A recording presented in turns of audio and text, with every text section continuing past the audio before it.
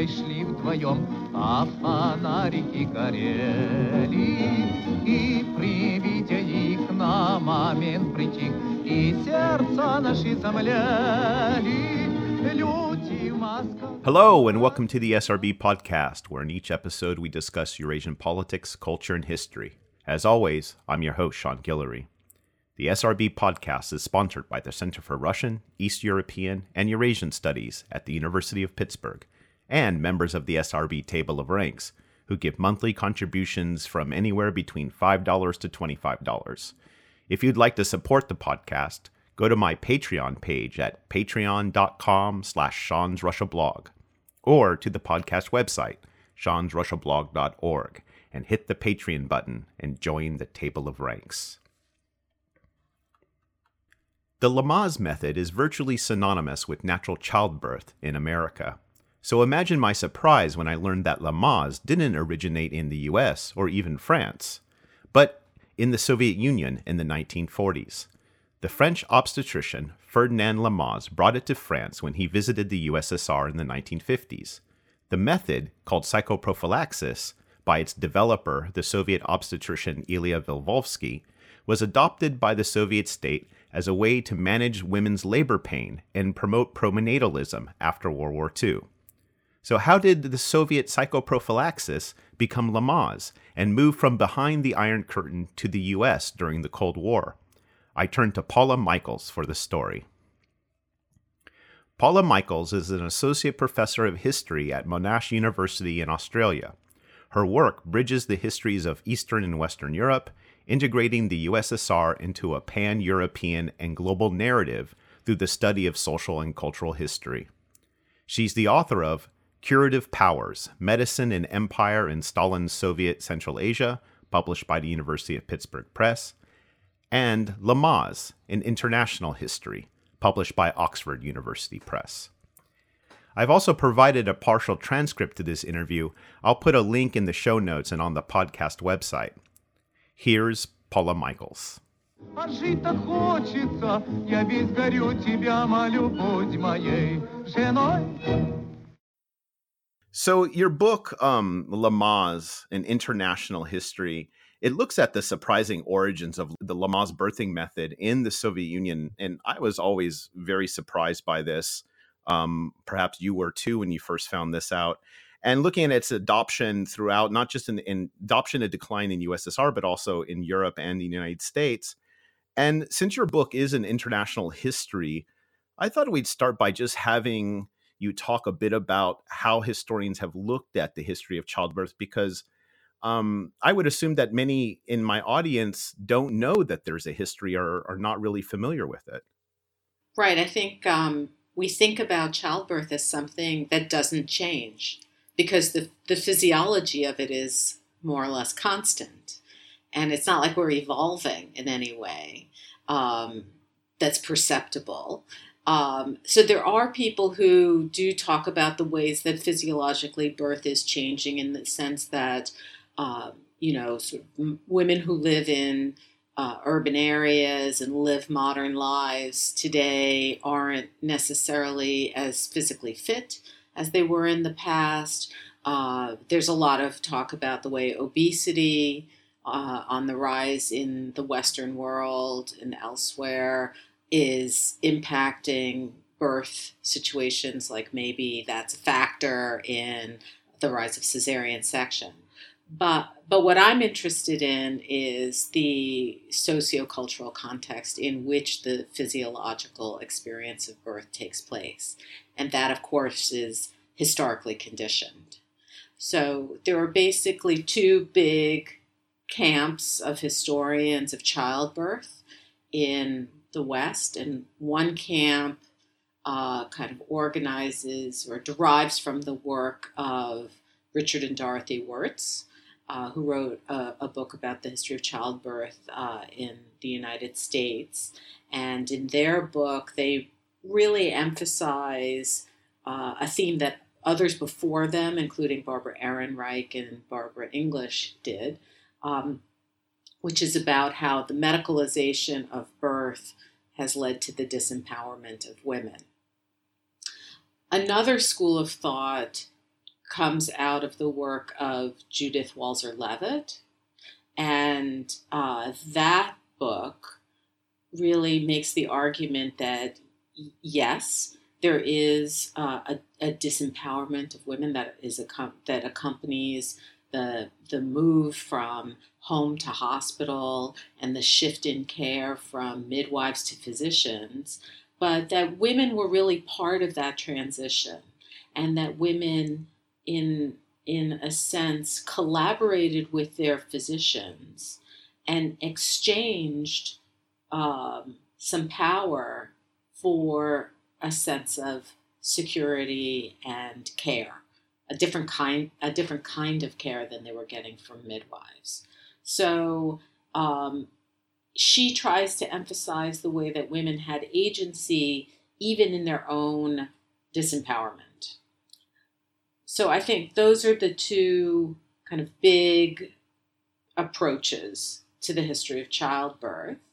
And I would say more and more scholars are leaning in the Walser-Levitt direction, which really shows a more complicated picture. And there isn't that much difference between those two schools, in that they both recognize the ways in which the medicalization of childbirth has cost women something. And where do you situate your work on the Lamaze method in those two broad trajectories? So I would say I'm probably closer to the Levitt school, and in that I definitely see the ways in which women are making choices, even if that some may or may not agree with, but that there's a difference between having power taken from you and giving power away. And especially when we're talking about the early 20th century, middle and upper class women were very enthusiastic about, for example, the use of pain medication in childbirth. This was not seen as something that was disempowering to them, but it was an active choice that they were making. And I think if we have a fuller picture of how we got to where we are today, we can maybe embrace a wider range of choices and then get away from the kind of polarized conversations that we have that are sort of all or nothing regarding pain management in childbirth.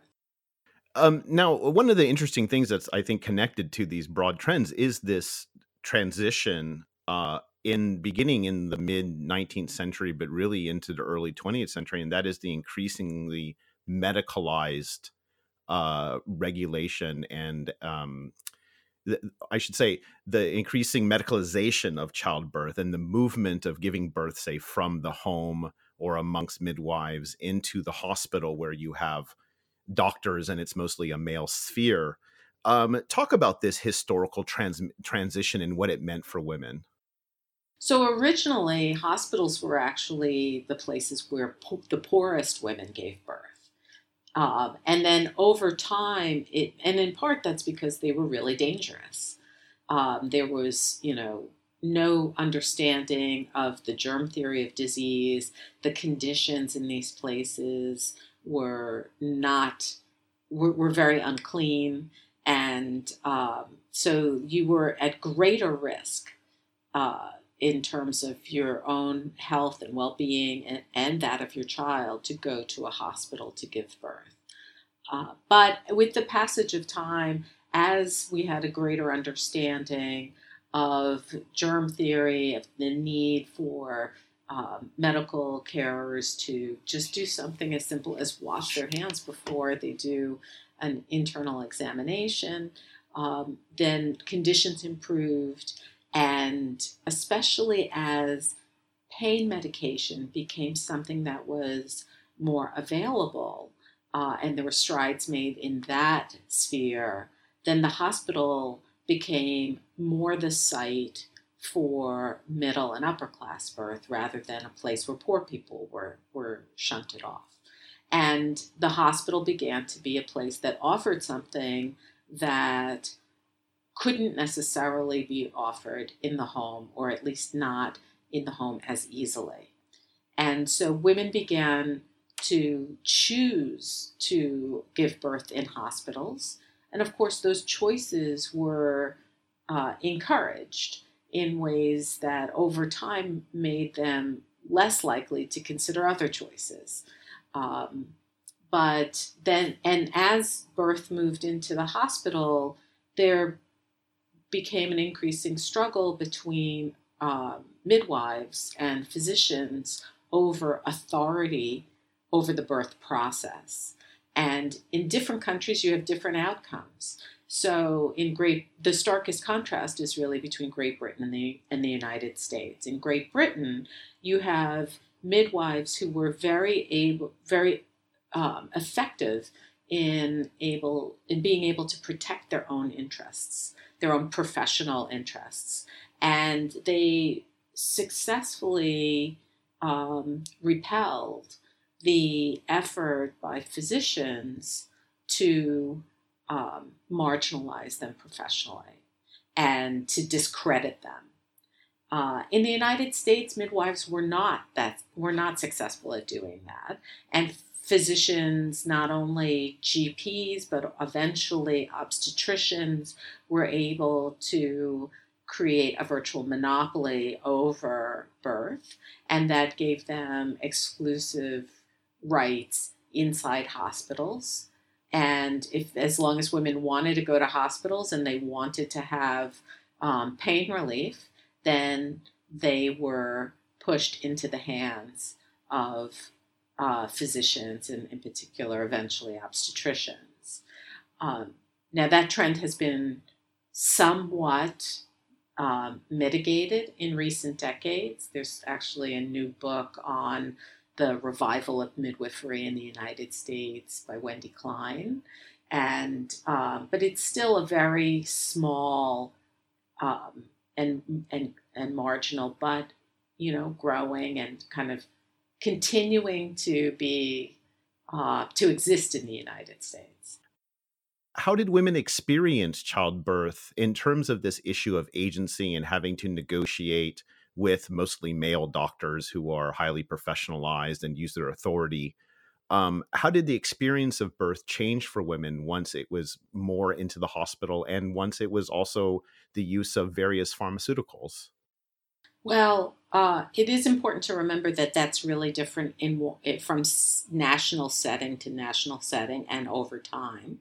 And one way in which it's important to flag for the audience is that in the Soviet Union, most doctors were women by the 1930s. And that's not true in the United States or France or Great Britain, the other places where I examine the history of the Lamaze method. I don't really think that the fact that they're women actually changes the quality of the care. And everything that I encountered in my research suggests that women practitioners, just as much as men, are inculcated in their faith in their authority as medical practitioners, and that kind of overrides what one might expect to be some sort of like an empathy for a fellow woman or something like that, or as someone who might themselves have given birth, to be able to project themselves into the experience of their women patients. You don't really see that in practice, that they are medical practitioners first and foremost. And in fact, in Jackie Wolf's new book about the history of the cesarean section in the United States, she does a number of oral histories with women obstetricians, and they're pretty much first in line to get the C-sections. They are not resistant in the least to the medicalization of birth. They're true believers. So I do want to just flag that as a consideration, that you have women doctors for the most part in the Soviet Union rather than men doctors. In Great Britain, midwifery, maternity care remains in the hands of midwives rather than physicians throughout the 20th century. There is a period when sort of upper middle class women are turning more to physicians. But with the coming of the National Health Service in the late 1940s, that's kind of turned back. So again, a setting in which women continue to care for women. But the big shift is in the hospital being the site for birth, and that brings with it a kind of regimentation, and the real disempowerment of women is in the way in which the timetable of the hospital dictates the care, the quality of the care, the pace of the birth, concerns about moving women along in the process, not allowing sort of nature to take its course in the same way, because the regimentation of the shifts of the nurses, the shifts of the doctors, the sort of mass production scale, especially during the baby boom, that all informs and conditions the quality of care. Now let's turn to Lamaze. What is the Lamaze birthing method, and what are its Soviet origins? So it is important to remember that, so what we think of Lamaze today and what it was in the past are different things. So today, a lot of people, younger people, don't even necessarily recognize it as a particular birthing method. And Lamaze International, which is the world's largest prenatal education organization, is very quick to say that it's a philosophy about birth, not a technique. That was not true in its origins. And in its origins, it was absolutely a technique, and it's one that your audience would immediately recognize if they've ever seen any American movie or television show in which somebody gave birth. Because and I'm going to go out on a limb here and guess that they probably have. So whether it's All in the Family, in which Gloria gave birth, or it's an episode of Friends decades later, you often will see some partner telling somebody to just breathe. And then they do this kind of pattern breathing that I won't demonstrate. But it's often called the he-he-who method of breathing, which is like short, rapid breaths and then an exhalation, a long exhalation. So that pattern breathing, that's the Lamaze method. But it's so ubiquitous in our cultural notion of how we give birth that it's actually, we don't even associate it with Lamaze. But those breathing patterns, that is something that a Soviet psychologist developed and brought into birth practice. And the idea was for it to be something that would effectively distract women from pain, and that it would be a way to preoccupy the mind with something, or more specifically on a neurological level, the cerebral cortex, occupy those pathways with something in order to interfere with the transmission of pain signals from the uterus to the brain. Let's talk more about how this developed in the Soviet Union, and particularly its main developer of what it was called psychoprophylaxis. So who was Velvovsky, and what's his story? So Velvovsky was a psychologist, not a physician, and he was a student of, not in a literal sense, but a follower of Pavlov and Ivan Pavlov, the Nobel Prize-winning Russian neuropsychologist. Now, in the 1940s, there was a boom in psychology that was influenced by Pavlov, in part because it was ideologically safe. The upside of Pavlov was he was a Russian. And so in the early years of the Cold War, it was always a good idea to be promoting the ideas of somebody who was Russian rather than someone who was Western. So that was handy. But at the same time, it was also something that he genuinely believed. He wasn't just being politically savvy. He came out of a school of thinking and had since the late 20s and 30s been working in this arena. And so there's that aspect. That's one piece of the puzzle. The other piece of the puzzle is that in the period after World War II, the Soviet government was very interested in getting women to have more babies. World War II had, as you well know, had devastating demographic impact on the Soviet Union, and they desperately wanted to replenish the population. And to do that, they wanted women to have more children, and they believed that if childbirth could be made painless, then women, well, then why wouldn't you have more babies, right? That's got to be an obstacle. But of course, at the same time, in the post-war conditions, there wasn't a whole lot of money lying around to invest in the kind of pharmaceutical infrastructure that would have allowed the mass production of nitrous oxide, which was widely accepted as an effective pharmacological means of pain relief, had actually been used for the first time worldwide in childbirth in Russia in the 1880s. So it had a long history of use in that space, and was generally regarded as safe and effective. But it involved a lot of the equipment to administer it, and of course the drugs itself. And there wasn't enough to go around. And what about expertise? Was that also a consideration? Yes and no, because actually by then there were machines that had been developed that would allow for self-administration of a mix of nitrous oxide and oxygen, and they were constructed in a way that a woman could not overdose inadvertently.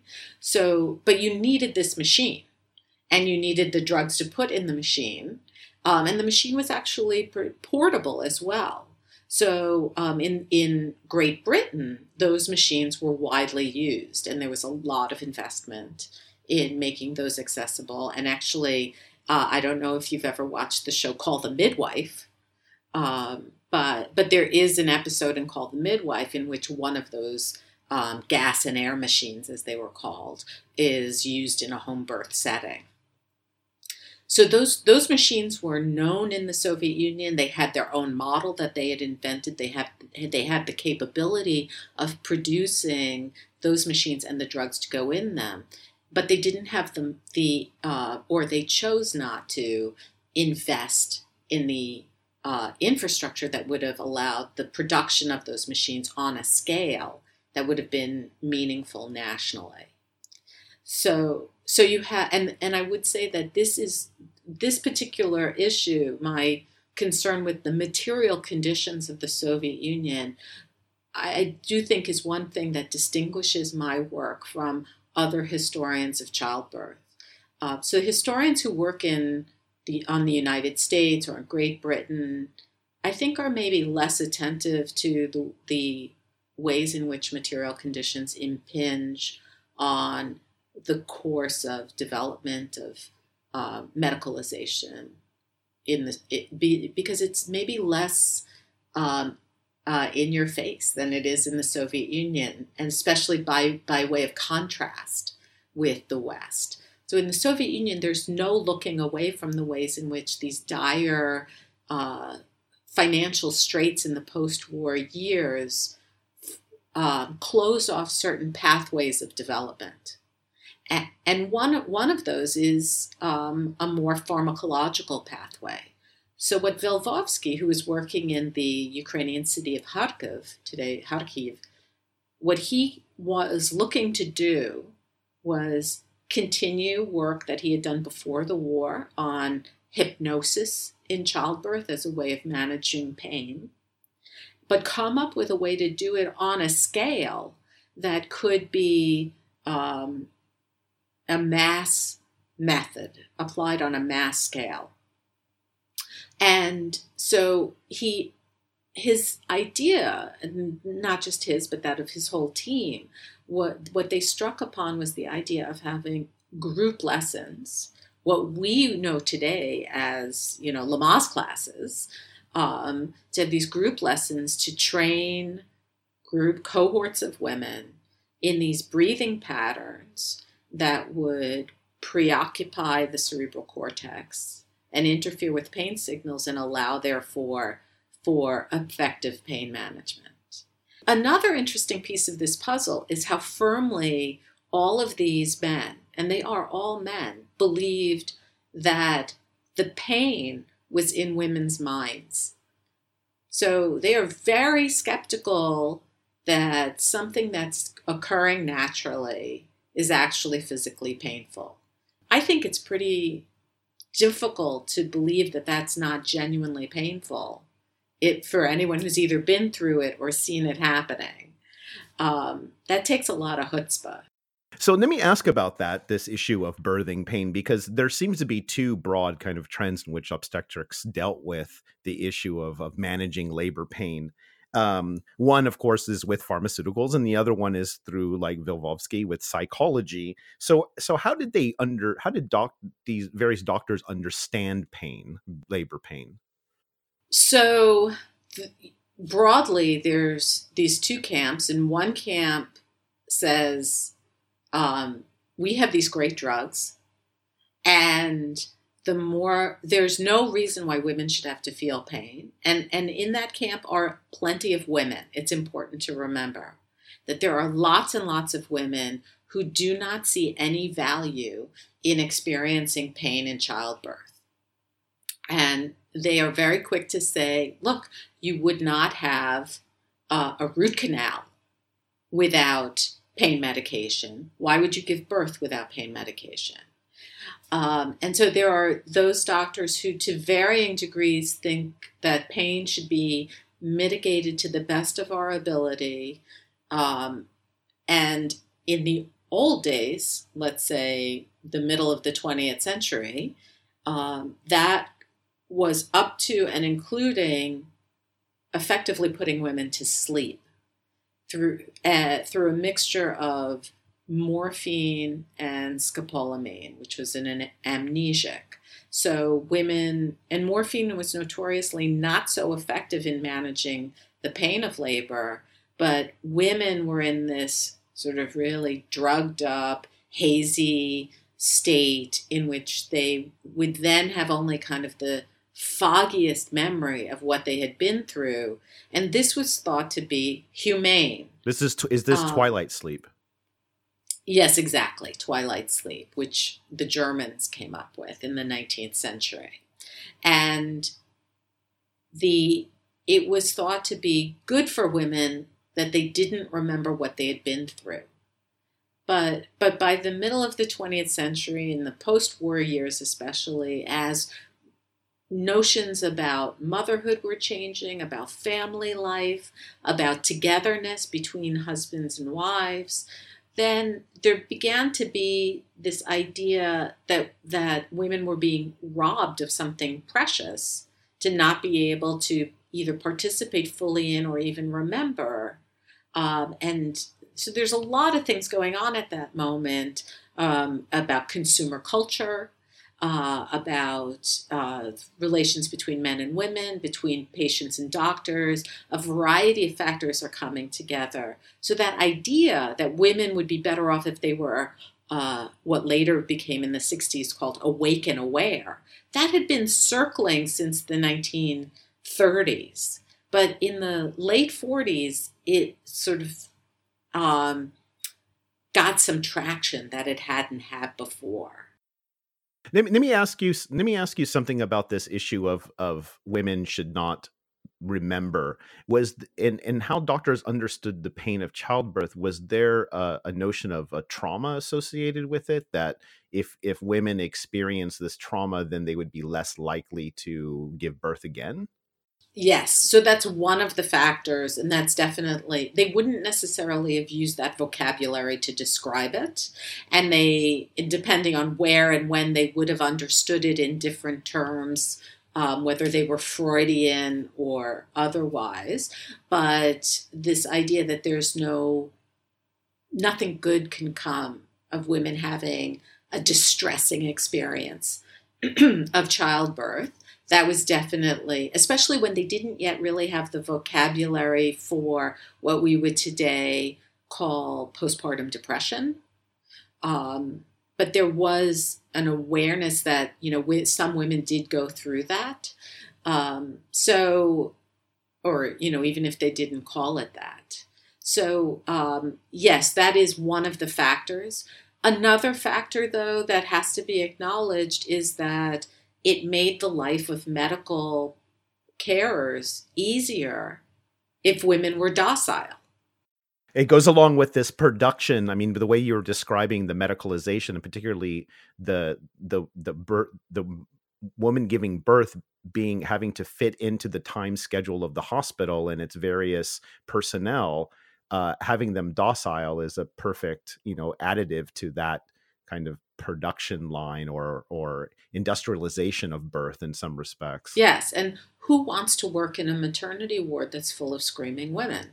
It's much more pleasant for the staff if everybody's calm and quiet.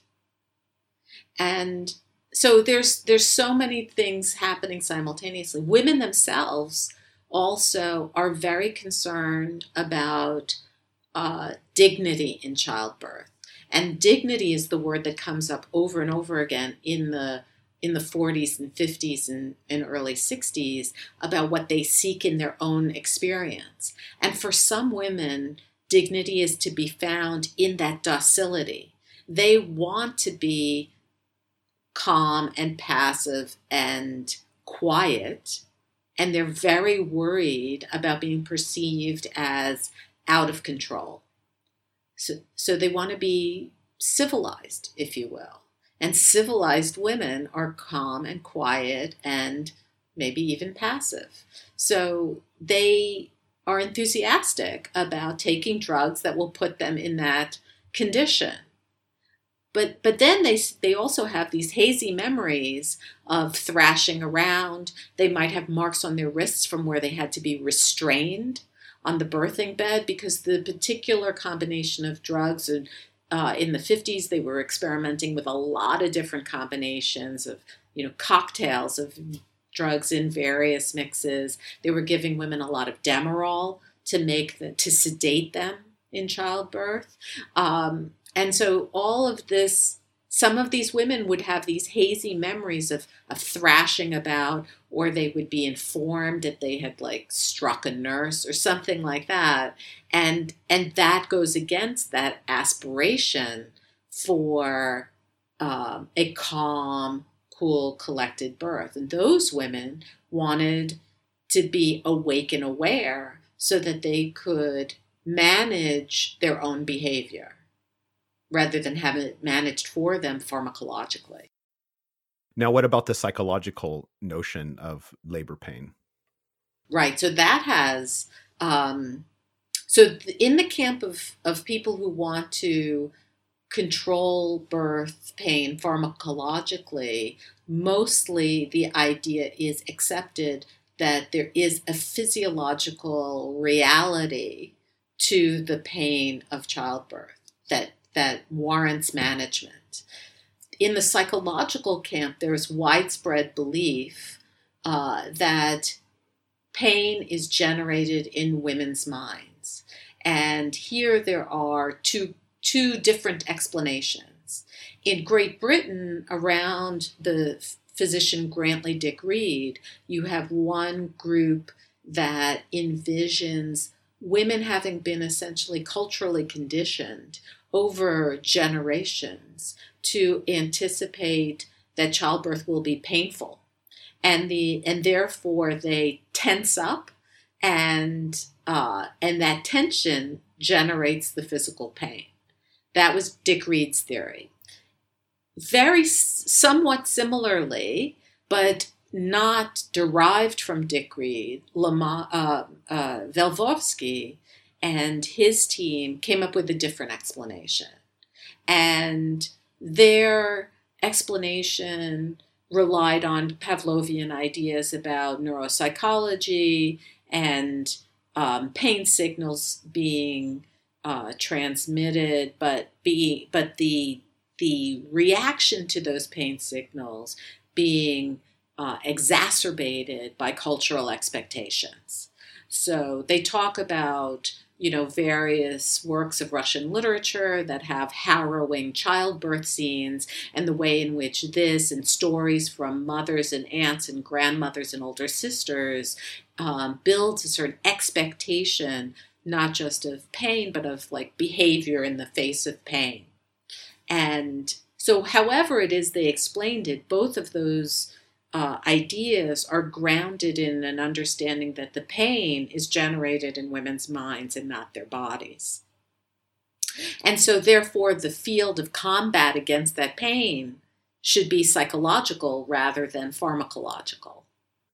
No, I was going to note that at the same time, like I can see an interesting connection between both the pharmacological and also the psychological, in that both of them required, or at least were about, women controlling themselves during childbirth, right? In terms of, like you spoke about a few minutes ago, in terms of the drugs being able for women to maintain a certain calmness. And then also in Velvovsky's method, the breathing and the group sessions, and it was about, calming or controlling the mind. So in both of these, you have this need to control, right?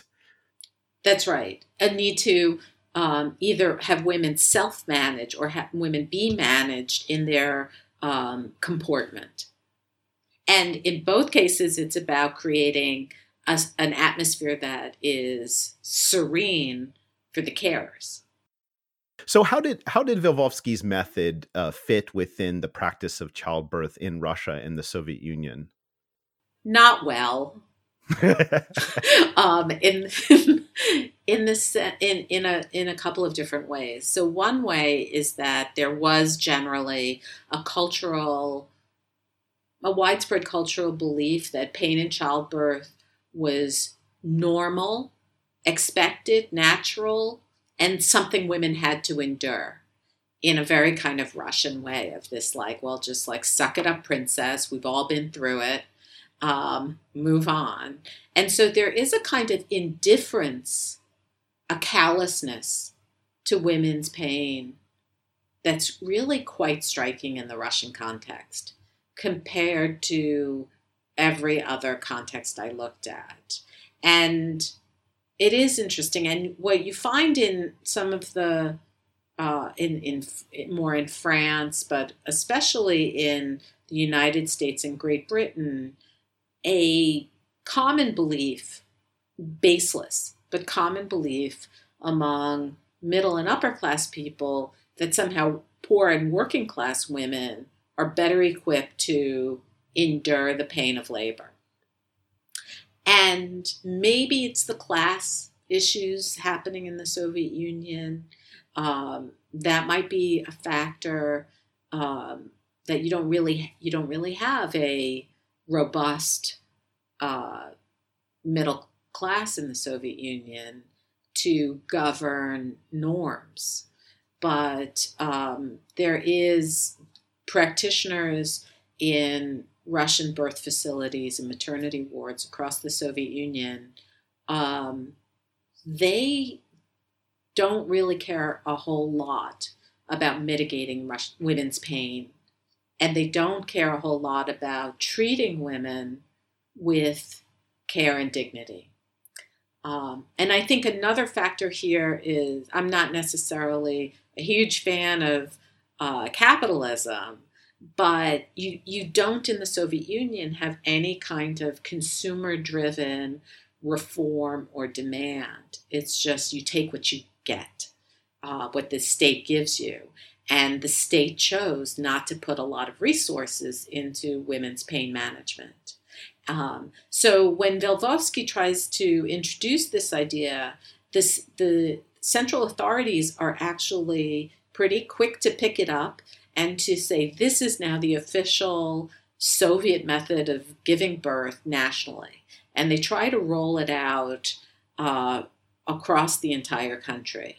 But what they find is that to do it effectively does actually require a fair amount of training of personnel.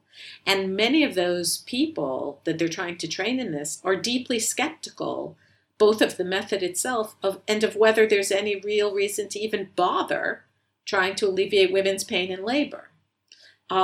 Moreover, the women they're trying to teach this method they're not choosing this, and which makes it very different than what happens in the consumer-driven movement that occurs in the West. So it's sort of, it goes over like a lead balloon. Right. There's not a lot of buy-in from all sides, it seems. That's exactly it. That's right. So, most physicians are very skeptical and reluctant. And it all really comes to a head between the psychologists and the physicians at a conference in 1956 on the 5th anniversary of the nationwide rollout of psychoprophylaxis. And 1956 was a big year in the Soviet Union. Lots of change in the Soviet Union in 1956. And so what happens is the psychologists come out on the losing side of that argument, and it really just dies a pretty precipitous death in the Soviet Union after that. Yet it has a life outside of the Soviet Union, so it is adopted in certain respects by Ferdinand Lamaze in France, and then Lamaze method finds its way to the United States. So how does this cultural transfer occur?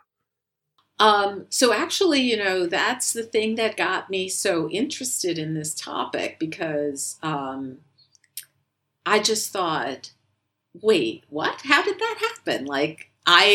That's just this crazy little factoid that this thing came from the Soviet Union. And I just thought, that's nuts. And in fact, it's much more well known in the United States than it ever was in the Soviet Union.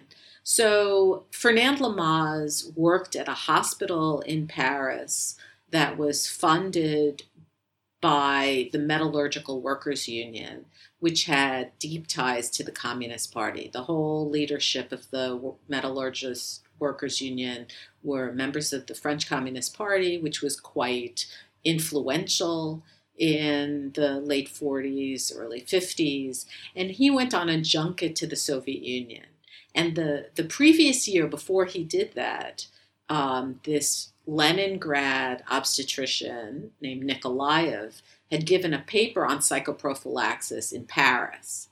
And Ferdinand Lamaze was curious about this. And so when he went to the Soviet Union, he insisted, and he had to really press to be able to do it, or at least that's the story, on witnessing a birth using psychoprophylaxis. So one wonders about the experience of the woman who was giving birth, that this French obstetrician is just like hanging out, and one wonders what she was told in 1951 about how she better behave while giving birth to her child. But we don't know anything about her side of the story.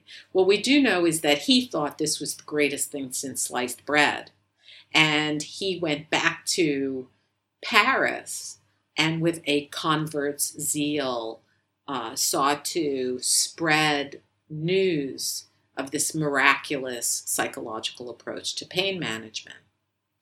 And part of why it got so much uptake in the West was because in the 1950s, the kinds of drugs that were available were a really heavy-handed approach to women's pain management. So so epidurals had been invented, but they were not in widespread use. And that doesn't come in until decades later. And so women did not yet have an option for being like fully awake and conscious and able to actively participate, and at the same time not experiencing pain. And so this was a way to give them that experience of being awake and aware, while also not overwhelmed by pain. So Lamaze comes in, it seems, at the beginnings of second wave feminism of the 50s and into the 60s. Yes. Well, that's actually a little bit later. So I would associate him more tightly with the post-war baby boom moment, and that's that idea of the kind of reinforcement of the nuclear family as the building block of society, and amid the post-war baby boom, his vision of women being awake and aware in childbirth fit in very neatly with that.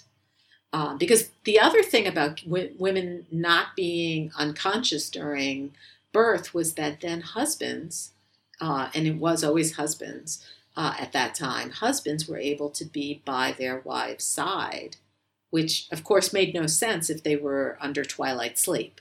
So the Lamaze method goes hand in hand with drawing husbands into the birthing process and kind of reshaping ideas about fatherhood and about companionate marriage in the 40s and 50s. The ways in which Lamaze then gets enmeshed with second wave feminism is actually more a late 60s, early 70s thing. And that is about women kind of taking back power in maternity care. So if women are going to go into hospitals and have drugs, then they have to put themselves in the care of male physicians. If women are to have control, if it's supposed to be a woman-centered experience where women are surrounded by other women, then they have to eschew pharmacological pain relief. And this gives them an alternative. So how is it accepted in the United States, having this, communist lineage, either not necessarily, I don't know if they were aware it was from the Soviet Union, but certainly Lamaze's communist background was an issue, no? So just to be clear, Lamaze was himself never a member of the Communist Party, but he worked at this hospital that had ties to the Communist Party.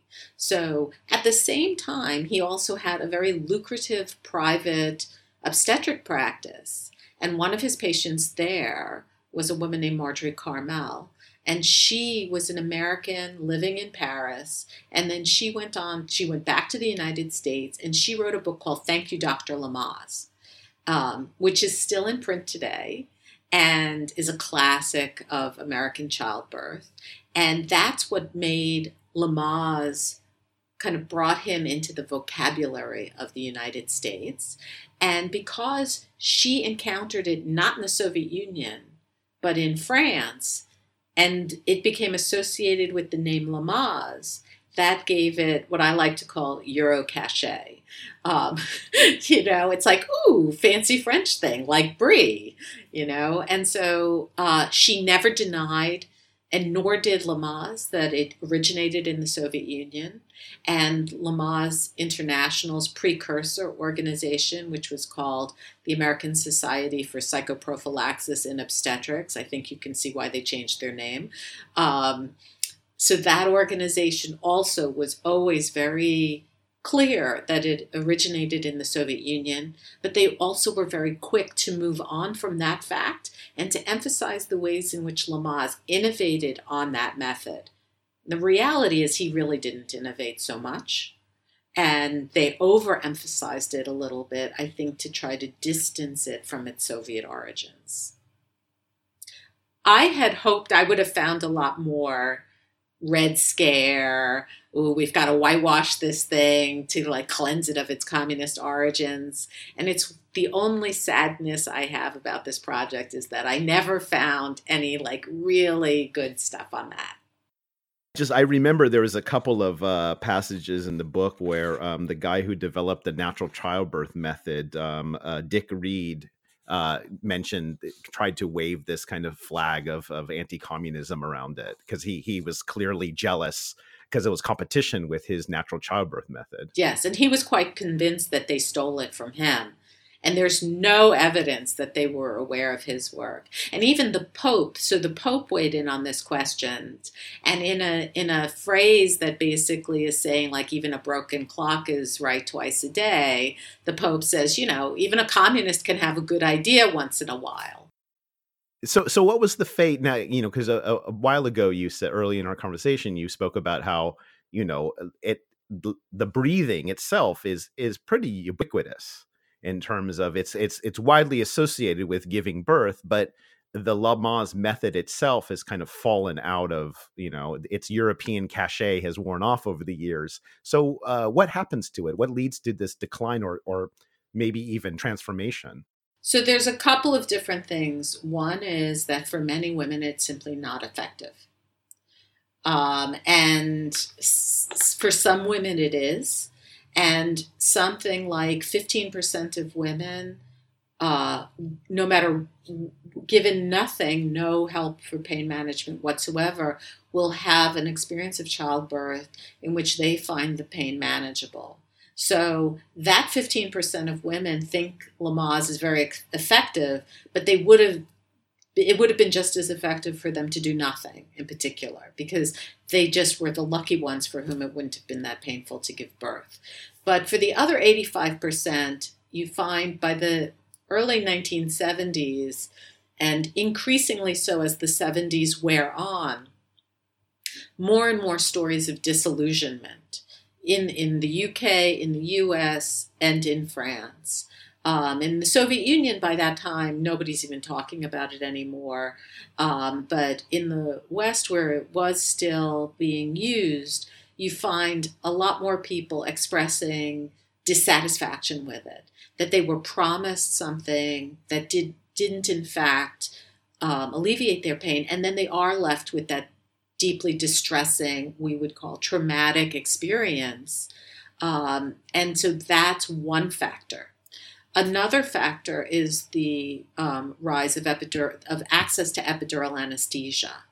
Now, there are a lot of concerns about epidural anesthesia. I'm not promoting epidural anesthesia, but it does kind of undercut the main thing that the Lamaze method offered, which was being awake and aware and having your pain managed at the same time. Because you can have that with epidural anesthesia. For all the unpleasant experiences that some women have with epidurals, it did offer that in a way that didn't involve extensive training, and that for the most part wasn't a gamble, like whether this would work for you or not. You didn't have to spend months preparing and then hoping it would work out. You just knew it was going to work, more or less. And of course, that promotion of it happens not by accident, right? Again, we get back to this issue of the role of material conditions. A lot of hospitals wanted to make the anesthesiologists that they'd hired earn their keep. It was very expensive to have an anesthesiologist hanging about waiting for surgery, and bringing anesthesiology into maternity care in a routine way helped pay for the access to the anesthesiologist in other contexts. There was money to be made off of promoting epidural anesthesia. And part of this story also is the ways in which access to nitrous oxide in the United States was curtailed. And that's actually a story that we've not really gotten, that historians haven't gotten to the bottom of yet. Because nitrous oxide remains readily available in Great Britain, in Canada, and for most women, it probably is enough. And it's much less heavy and an intervention than epidural anesthesia, and it's a lot cheaper. But in the United States, in the 1960s, it gets very difficult to access. And I myself I've been like looking to get to the bottom of this and haven't yet found the smoking gun. But one wonders what role drug lobbyists have played in regulations about the transportation of nitrous oxide in the United States and the rules and regulations around that have curtailed access to it in obstetric wards. And finally, since your history of Lamaze is an international history, I'm curious how you see it, and especially since it's the Soviet Union, Europe, and the United States. How does this history of Lamaze also speak to the history of women's experience in the 20th century? Well, I think that, as I said before, that the ways in which the material conditions of the Soviet Union really highlight how different that context is. I think similarly, we see the ways in which the trajectory of the women's movement and women's ability to exert agency over their own lives individually and collectively is very different. However flawed the democracies of Western Europe and North America are, there is a possibility for collective action there that did not coalesce in the Soviet Union for women. And some of this has to do with the ways in which feminism was discredited in the Soviet Union, and the state sort of took over a kind of a monopolization of women's rights advocacy. But you just don't have the same kind of collective action possible for women to set their own agenda in the Soviet Union as you see in Western Europe and North America. And the other way in which I think it's important to recognize is the distinction that this study brings up between the sort of the socialist system in the Soviet Union, state socialism there, but the universal healthcare systems in France and Great Britain versus the capitalist healthcare in the United States, and how that interfaces with consumer advocacy and the ways in which women are, as consumers, irrespective of whether there's a national healthcare system or not, able to exert leverage to some extent on the kind of maternity care that they get in a way they can't in the Soviet Union. And the final thing I would say is that everywhere it's very challenging to be a new mother. And so change in maternity care, I think, is really difficult to achieve, in part because the people who are most invested in it have the fewest personal resources to put into advocacy, in the sense that it's this kind of like forgotten child of the women's movement in a way, in part because mothers have plenty else to do, right? So they don't have so much time necessarily. We see more advocacy going into breastfeeding maybe than we do into birth care, because maybe women stay at that stage of breastfeeding longer and through successive children, whereas the act of giving birth, it happens and women have to have a certain kind of, I don't know, commitment to sticking with advocating for something that they themselves personally aren't necessarily going to go through again. So there's the ways in which mothers knew the act of becoming a mother kind of gets short shrift in the women's movement. For that reason, those sort of pragmatic reasons, but also the way there's such an uncomfortable relationship between second wave feminist ideas and motherhood itself, full stop. That was Paula Michaels, an associate professor of history at Monash University in Australia. She's the author of Curative Powers, Medicine and Empire in Stalin's Soviet Central Asia, published by the University of Pittsburgh Press, and Lamaze, an International History, published by Oxford University Press. I'm your host, Sean Guillory, and this is the SRB Podcast. The SRB Podcast is sponsored by the Center for Russian, East European, and Eurasian Studies at the University of Pittsburgh and listeners like you. If you enjoy this podcast and want to help support it, please take a moment to share it on Facebook and Twitter, like my Facebook page, Sean's Russia Blog, write a review, or recommend the show to your friends. The SRB Podcast comes cheap, but it's not free to make. You can help support it by joining the table of ranks at seansrussiablog.org. Thanks to all my high excellencies, high wellborns, and noblestnesses for your continued patronage. You can find past shows on iTunes and SoundCloud, or you can download them directly from seansrussiablog.org as well. Until next time, bye!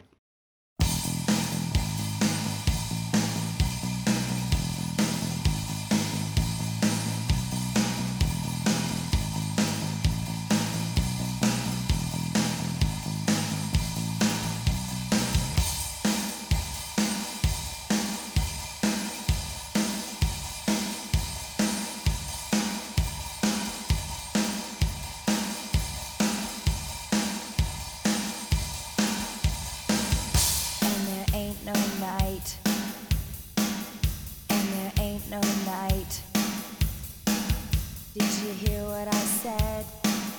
I'm gonna get white.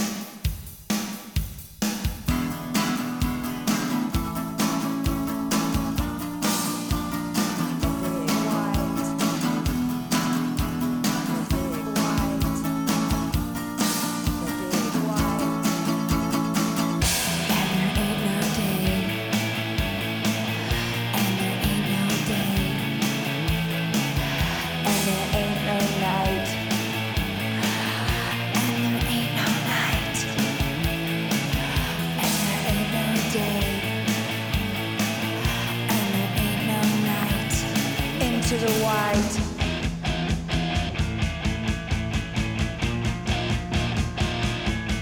Into the white.